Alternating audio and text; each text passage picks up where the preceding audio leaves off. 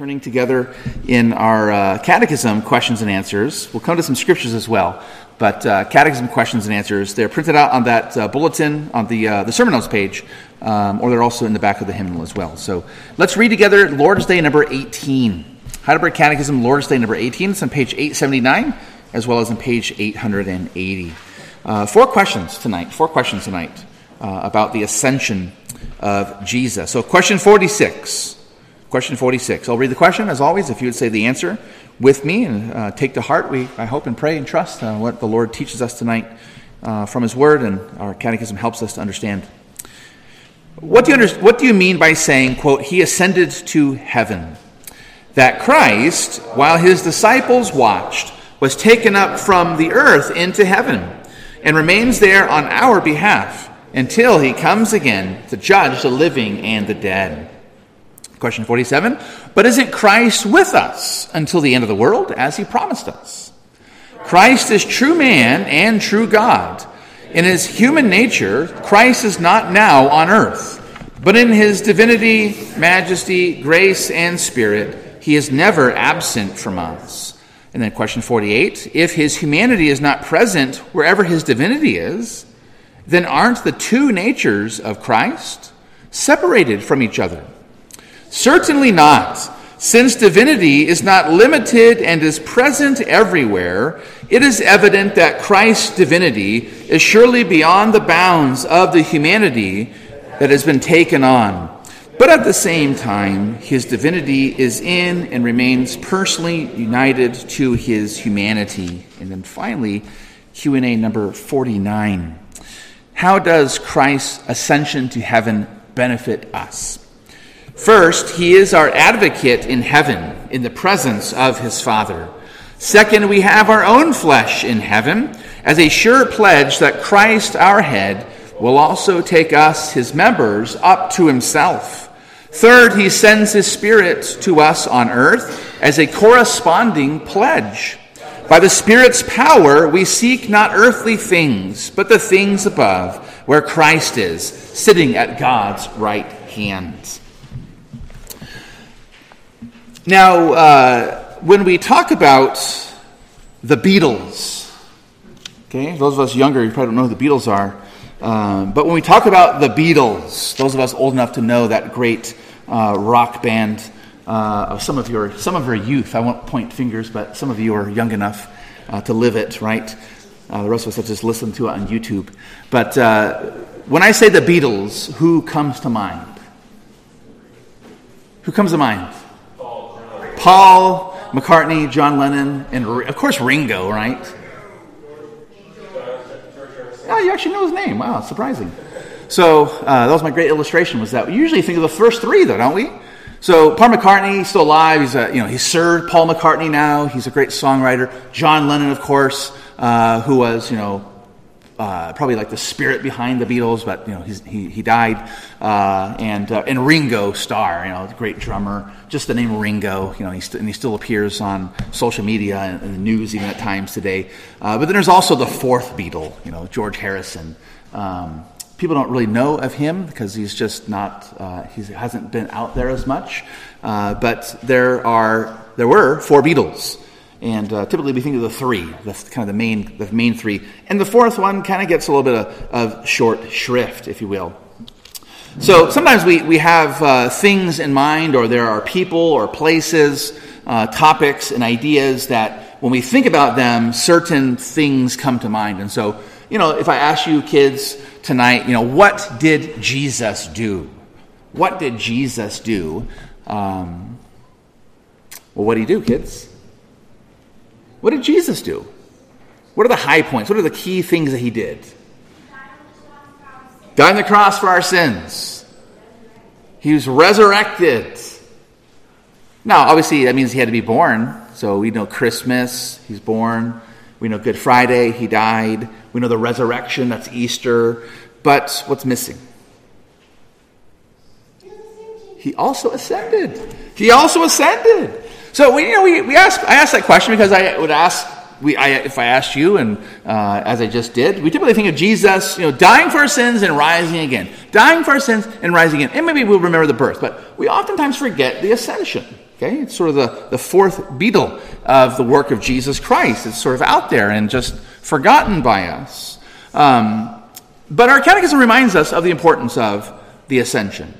And I might say, in some ways it might be understandable because on Easter Sunday, and I think the week after that, I've mentioned, when Paul says in 1 Corinthians 15, what is the gospel? He reminds the Corinthians of what the gospel is. He says that Christ died for our sins according to the Scriptures, that he was buried, and that he was raised the third day according to the Scriptures. So even the apostle, when he summarizes the gospel, thinks of death, burial, resurrection. Ascension, though, is super important. And you probably noticed as we were reading those questions, there are 4 questions on the Ascension. We read last Sunday about the resurrection, and there was just 1 question. So it's interesting how the Apostle Paul puts the resurrection as sort of the capstone in the arch of Christianity. It's the linchpin of Christianity. If it's true, it's all true. If the resurrection didn't happen, nothing that we say is true. But yet our catechism gives us 1 question about the resurrection. But then it gives us 4 about the Ascension. We'll come to that in just a bit on why. So let's think about some basic things. Let's turn our Bibles to Luke chapter 24. Luke chapter 24. We have to know the basics of the Ascension before we can think a little more deeply about it. We have to know that it actually happened and what it means. So, to ascend, children, to ascend, if you were to write down a little definition of to ascend, what does it mean to ascend? To go up, right? To go up. So, to descend is to go down. To ascend is to go up. So, Jesus ascended. He ascended into heaven, as we say. And we see that here in Luke's Gospel, chapter 24. At the very end of the Gospel, verse 50 and 51. He led them, his disciples, out as far as Bethany, this is outside of the city of Jerusalem, and lifting up his hands, he blessed them. This is what the Old Testament priests would do. They would sacrifice animals in the outside of the courts, and they would go in and pour the blood. They would come back out, and their hands would be stained with blood, and they would lift their hands up, Leviticus 9 says, and they would bless the people. While he blessed them, he parted from them and was carried up into heaven. And of course it says they worshipped him and returned to Jerusalem with great joy and were continually in the temple blessing God. He ascended. And Luke describes it as being carried up, reminding us of great ancient figures like Enoch, who was taken up, and Elijah, who was carried up into heaven on a chariot of God, this angelic chariot. Jesus was carried up out of the sight of his disciples. And then you turn over in your Bible to Acts chapter 1, a text that we are kind of familiar with, I hope. Acts chapter 1, at verse number 9, he tells his disciples to remain in Jerusalem, to wait for the Holy Spirit, who's going to give them power to be witnesses, I mentioned this morning. And then in verse 9, when he had said these things, as they were looking on, he was lifted up, and a cloud took him out of their sight. And while they were gazing into heaven as he went, behold, 2 men stood by them in white robes. Men of Galilee, why do you stand looking into heaven? This Jesus who was taken up from you into heaven will come in the same way as you saw him go into heaven. So Luke says that he was carried up, sort of that Old Testament kind of language. And here in Acts, Luke also was the author, and he says that a cloud, notice that again, verse number 9, a cloud took him out of their sight. Where in the Old Testament do we read about clouds and God? Clouds and God in the same... Moses, right? Moses. So the Old Testament, clouds are typically associated with the presence of God. A pillar of cloud by day and a pillar of fire by night. That was how they knew God was present and marching with them through the wilderness. Moses in the temple, the tabernacle, that is, the tabernacle. Isaiah in the temple, Isaiah 6. The temple was filled with God's glory. That image of the language of glory is the language of clouds in the Old Testament. So God's glory takes him up out of their sight. And so that's why that answer tells us there, Christ, while his disciples watched, was taken up from heaven into earth. This awe-filled part of the work of Jesus. They stood there. He had blessed them. He spoke. And then he was taken up by the chariot and by the glorious cloud of God himself. I think it was last week or the week before that SpaceX exploded. I don't know if you saw it or not, but the largest ship. I sent it to my two oldest boys. I sent him a text when it happened. It was so cool. The largest ship ever assembled. The thing is absolutely enormous. It's called Starship. Yeah, it sounds very sci-fi. This big starship. It was the first time they took the biggest rocket, and this ship on top, and they launched it up, and it got like 40 seconds up into the air, and then it was kaput. It blew up. But everyone was just in awe, and I was in awe. It was just an amazing thing. They showed how big it was, and really cool. I told the boys, this is like when I was a kid watching the space shuttle, fly overhead in LA, landing out there in the desert. So that idea of awe and the wonder of, we look up, we want to ascend into space, and we want to get farther than anyone's ever been before, and so forth. So here's Jesus ascending, and they're in awe and wonder that God in his glory and this chariot idea taking him up there, and he remains there on our behalf. Notice that little phrase that's mentioned to us there in our catechism. It'll come back to that in that last question 49. What does it mean that he remains there on our behalf? Well, it means for our benefit. He is there now for you, children, for your benefit, for your good, for your blessing. And I'll just mention a couple of verses. You can write these down, maybe check them out later. But in Romans 8, verse 34, we are taught by the Apostle Paul that Jesus at the right hand of God is now interceding for us at the right hand of God. And in Hebrews chapter number 7, we are told this great verse that consequently he is able to save those who come to God through him. He's able to save to the uttermost those who come to God through him. Why? Because he ever lives to make intercession for them, for those who believe. He ever lives. He's alive, he's been raised, and he's now ascended at the right hand of God, and he's there in life for your benefit, interceding for you. And he's there until he comes. That answer says, summarizing Acts 1:11, where the angel says, why are you staring and gazing in awe and wonder? The same Jesus who was taken up is going to come back down. And so he's there for us, for our benefit, until that great and glorious day. So those are the basic things about the ascension.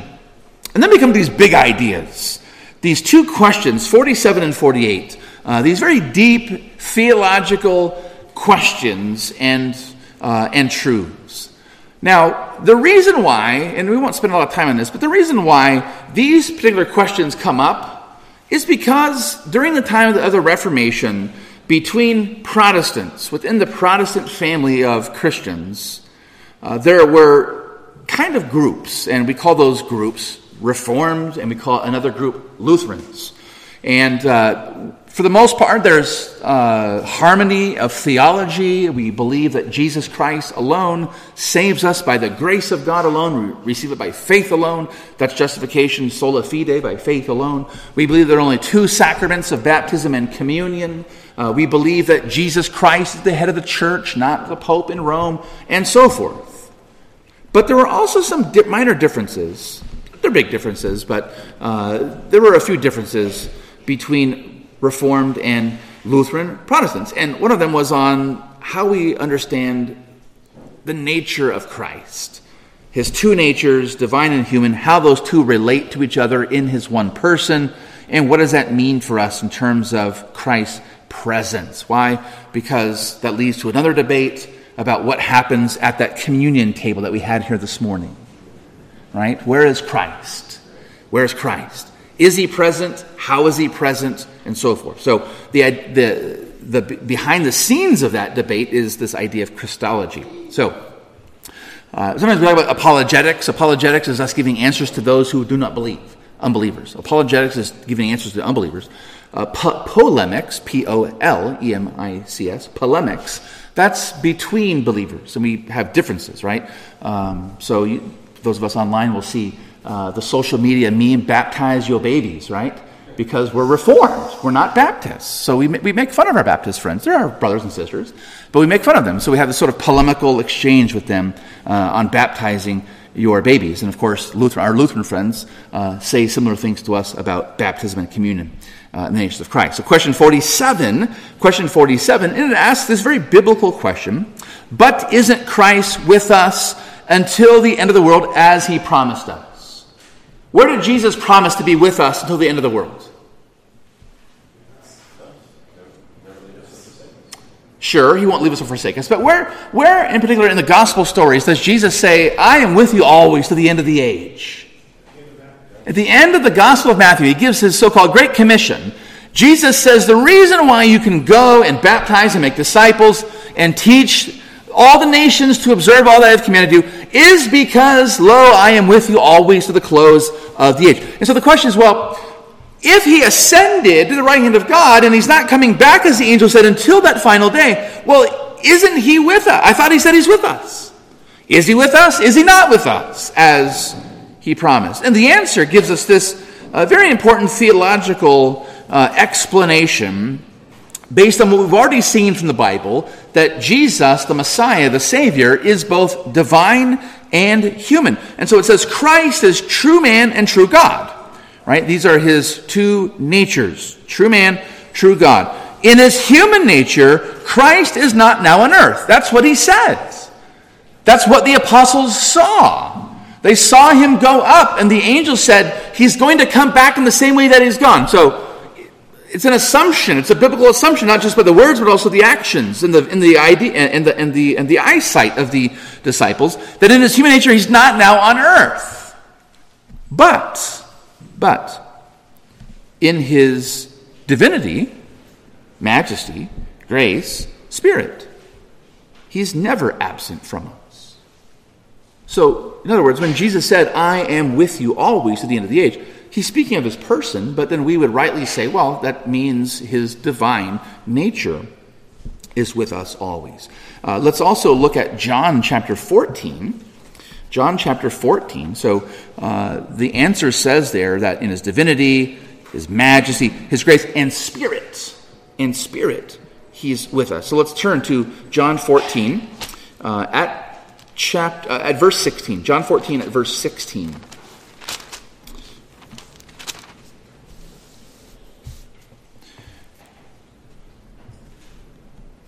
Jesus says in verse 15, of course, he says, if you love me, you'll keep my commandments. And I will ask the Father, and he will give you another helper to be with you forever, even the Spirit of truth, whom the world cannot receive, because it neither sees him nor knows him.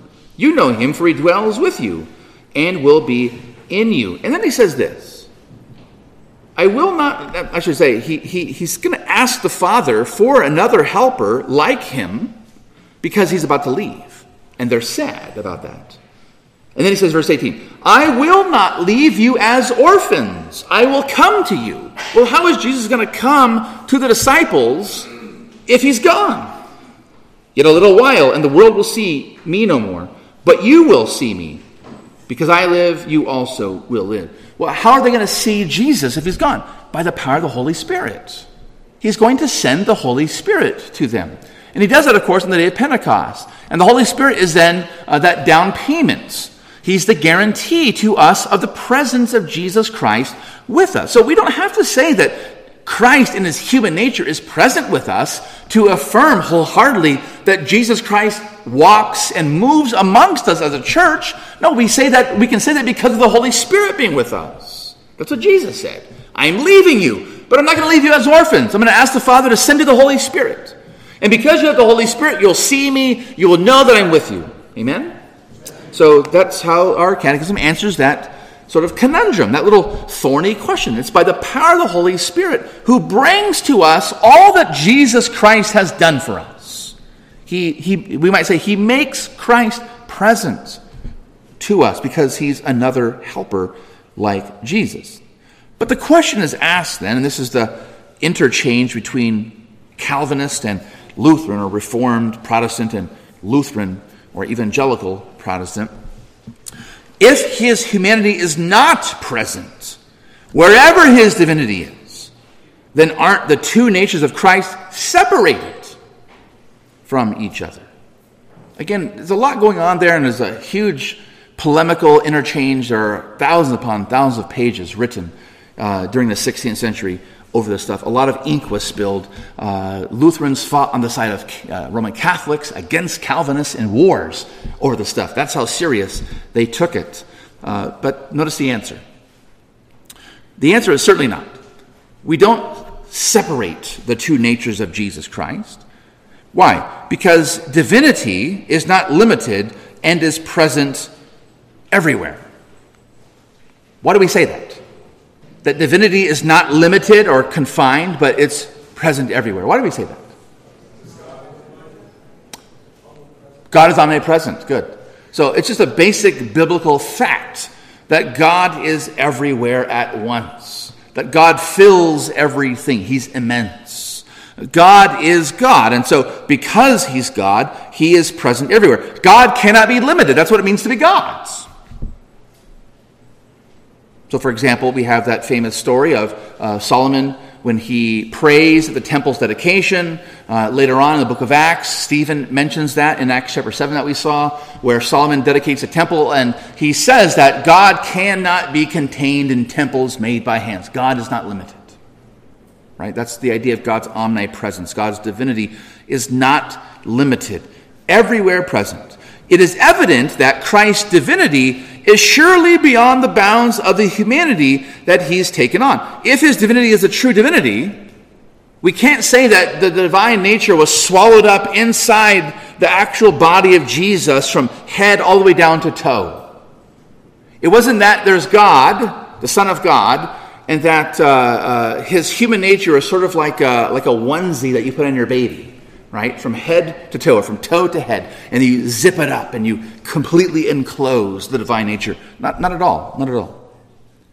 Again, it's evident that Christ's divinity is surely beyond the bounds of the humanity that has been taken on. But at the same time, his divinity is in and remains personally united to his humanity. So, Jesus is present with us because he promised the Holy Spirit. That does not mean that we sever or separate his two natures from his person. We say that his divine nature is beyond the bounds of his humanity, while at the same time, because God is everywhere, it's personally united to his human nature in his person, the person of our Lord Jesus Christ. And that leads us finally tonight to the benefits of this. Why is it important to know that Jesus ascended? And he's there on our behalf, for our benefit, for our good. How does it help us? And you probably have noticed the Catechism, we've seen this multiple times already, that it doesn't only tell us the what of the Christian faith, but also tells us the so what. The what and the so what. Kids, you're probably getting pretty good, I hope at this time, by this point in your life, you're getting pretty good at the what. Right? The what. What did Jesus do? Emmanuel said he died for sins on the cross. Sadie said he rose again. You guys are getting good at the what. Our catechism, like the Bible, wants us to know, though, the so what. Why is it important? Why is it so important to you? That question 49 gives us three little benefits, big benefits, very important for us. First of all, he's our advocate. Why does it matter that he ascended? What's the significance of that for us? He is our advocate. He's our advocate in heaven in the presence of his Father. God is holy. You are sinful. Jesus advocates for you at the right hand of God to tell you, to remind you, to assure you that you have a right to enter into the presence of God. One day you will be ushered into that presence. Jesus is your passport. Jesus is the guarantee. He's all that you need. He's all the paperwork that you need to get into the kingdom of God, into everlasting life. Why? Because he's your advocate. And you go there, and of course we know the stories of men like Job, where the devil comes and accuses. Jesus is the advocate. He's the advocate. The Apostle John even tells us in 1 John, somewhere in 1 John, that even if our conscience accuses us, that God is greater than our conscience. The Holy Spirit who's within us, by the ascended Jesus Christ, and together we learn that our Lord, by the power of the Holy Spirit, is our advocate for us sinners before a holy God, giving us access to him. So he's our advocate, right? He pleads our case. He pleads our case. Secondly, he's a sure pledge. We have our own flesh in heaven, the answer says. Is your flesh in heaven right now? We have our own flesh in heaven. How can we say that tonight? How can we say that tonight? We belong to, because we're united to Jesus Christ. And wherever he is, you are too. So because he took upon himself your human nature, and you by faith belong to him, where he is at the right hand of God, that's where you are too. We have our own flesh in heaven. Why? As a sure pledge that Christ our head will also take us, his members, up to himself.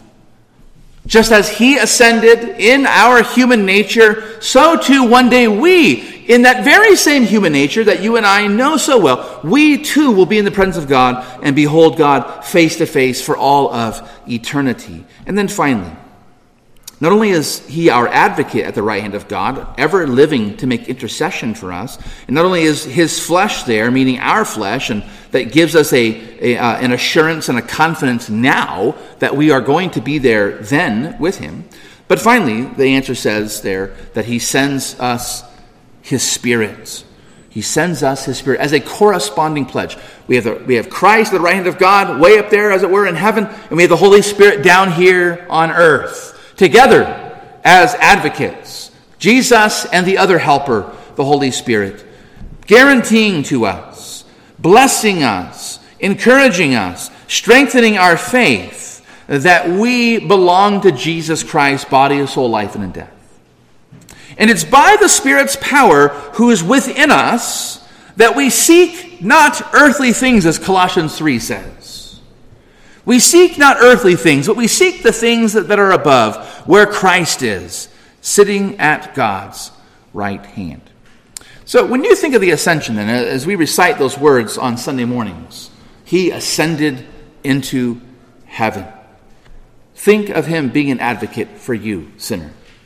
Think of him there being a down payment, a pledge, a guarantee of the fact that you too one day are going to be there in heaven. And think of the Holy Spirit who's been given to you to lift up your hearts from all the troubles and sorrows and persecutions and the drama of this life, to lead you there, to fill your mind with good things, your heart with truth and the words of the Lord himself, to encourage you in your daily journey and in your daily walk. May the Lord help us to know Jesus, not just the what of what he did, but to know the so what, why he is so important, why his ascension, although sometimes we forget it, why it's super important for our faith. Let's go to the Lord tonight in prayer.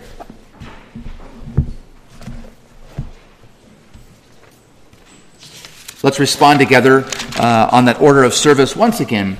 As we hear the word, let's respond to it. And so, brothers and sisters, the Lord be with you.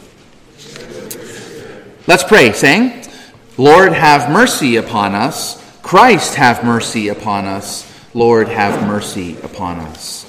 Heavenly Father, we come to you through Christ, your Son, our Lord, Jesus.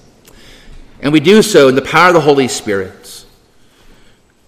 We lift our hearts to you, as we sang just a bit ago.